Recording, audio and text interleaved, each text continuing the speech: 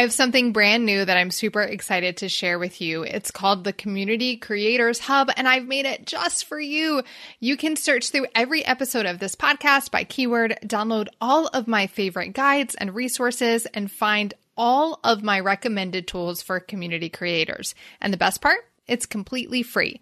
Just go to Community Creators Hub, that's Community Creators Hub, HUB.com to get your free access. In today's episode, I'm going to be talking about this concept. I'm going to be giving you 3 specific ways that you need to embrace this concept inside of your community so that you can serve your community better. This is for you, the online business owner who wants to maximize your profit and multiply your impact. I'm Shanna, host of the Community Creators Podcast. I've spent over a decade helping top brands and entrepreneurs create thriving communities that increase their reach, retention, and revenue. This podcast is where I share my best insights and invite you into conversations with the world's leading community creators and cultivators. So grab your favorite mug, fill it up, and let's get started. There's a concept that I teach that often catches people by surprise. It's hard for people, especially community leaders, to understand and embrace this. But grasping it is essential to your success as a community leader. All right, I want you to write this down. Your job as a community leader is not to do what's best for the individual, but to do what's best for the community as a whole. I know, it seems counterintuitive, right? Community seems to be all about loving and caring for each individual member of the community.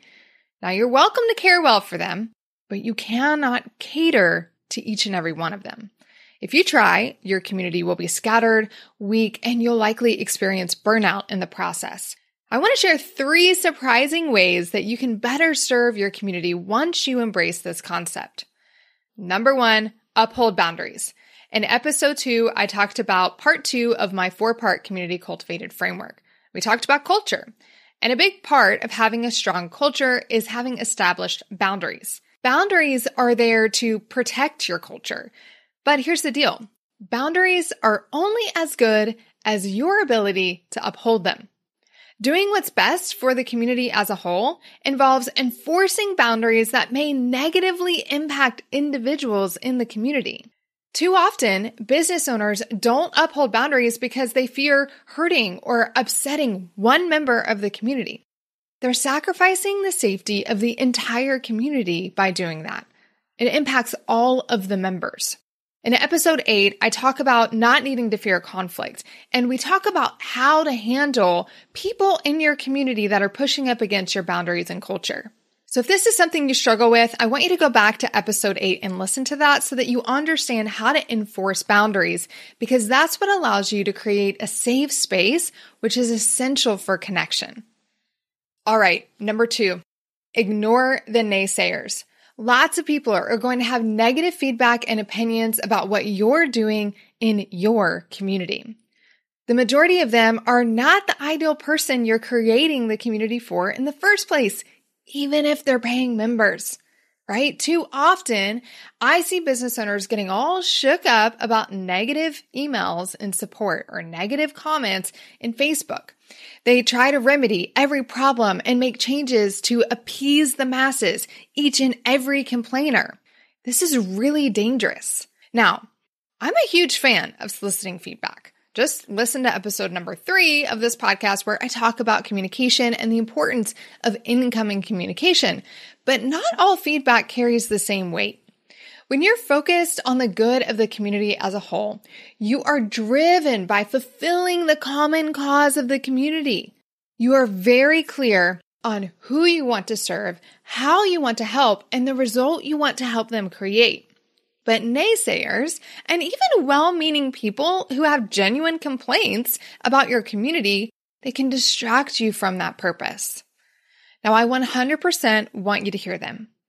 I want you to acknowledge them even. But before you make any changes, you want to know that this feedback is coming from your ideal customer and that it's a recurring theme, not a one-off concern. And then you also want to check your data to make sure that it aligns. Don't make changes simply to accommodate the squeaky wheels in your community, because when you do so, it's going to throw you off track. You need to know your true north. What's the purpose? What's the transformation you're headed for? And who are you helping get there? And keep your compass pointed in that direction. Don't let anything throw you off. Otherwise, you'll find that you're making a bunch of small changes and tweaks for the wrong reasons, and you're going to be led astray. Now let's go to number 3. It's kind of similar, but different. Stay the course.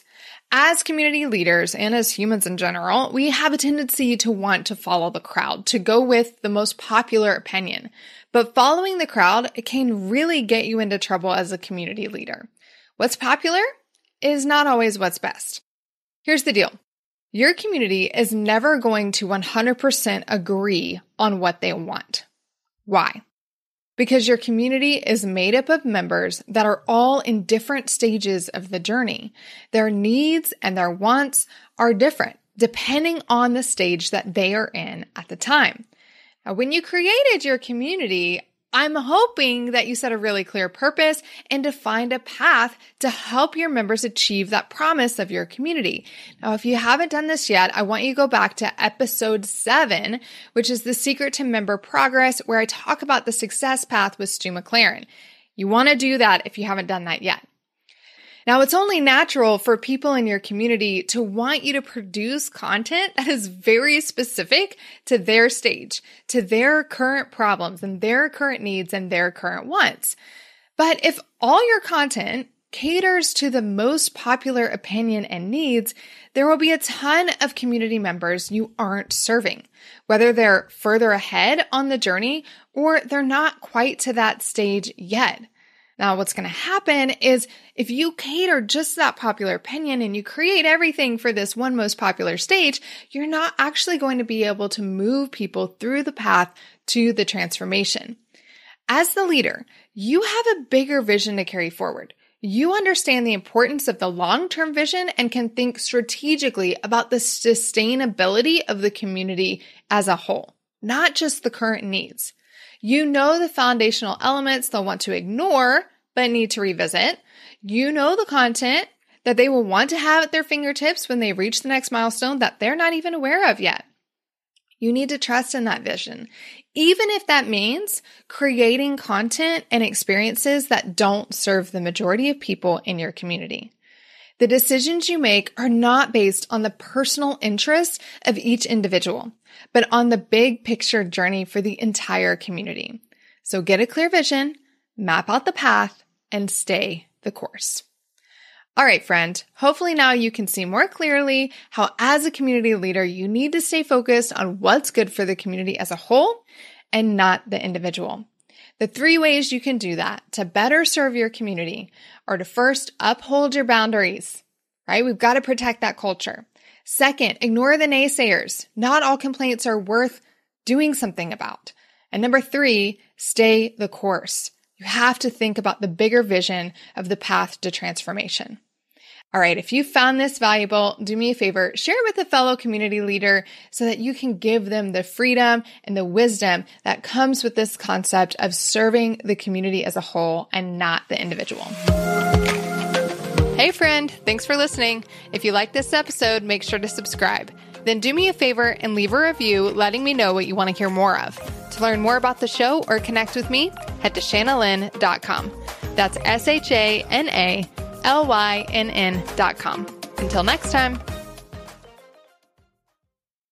Hey, if you're serious about creating a thriving online community, then you need to really understand the 4 foundations of every thriving community. I'm going to teach it to you in a free 7-minute training. That's right. It's just 7 minutes. You don't even have to give me your email address to get access. All you have to do is go to freecommunitytraining.com or DM me the word training over on Instagram to get access.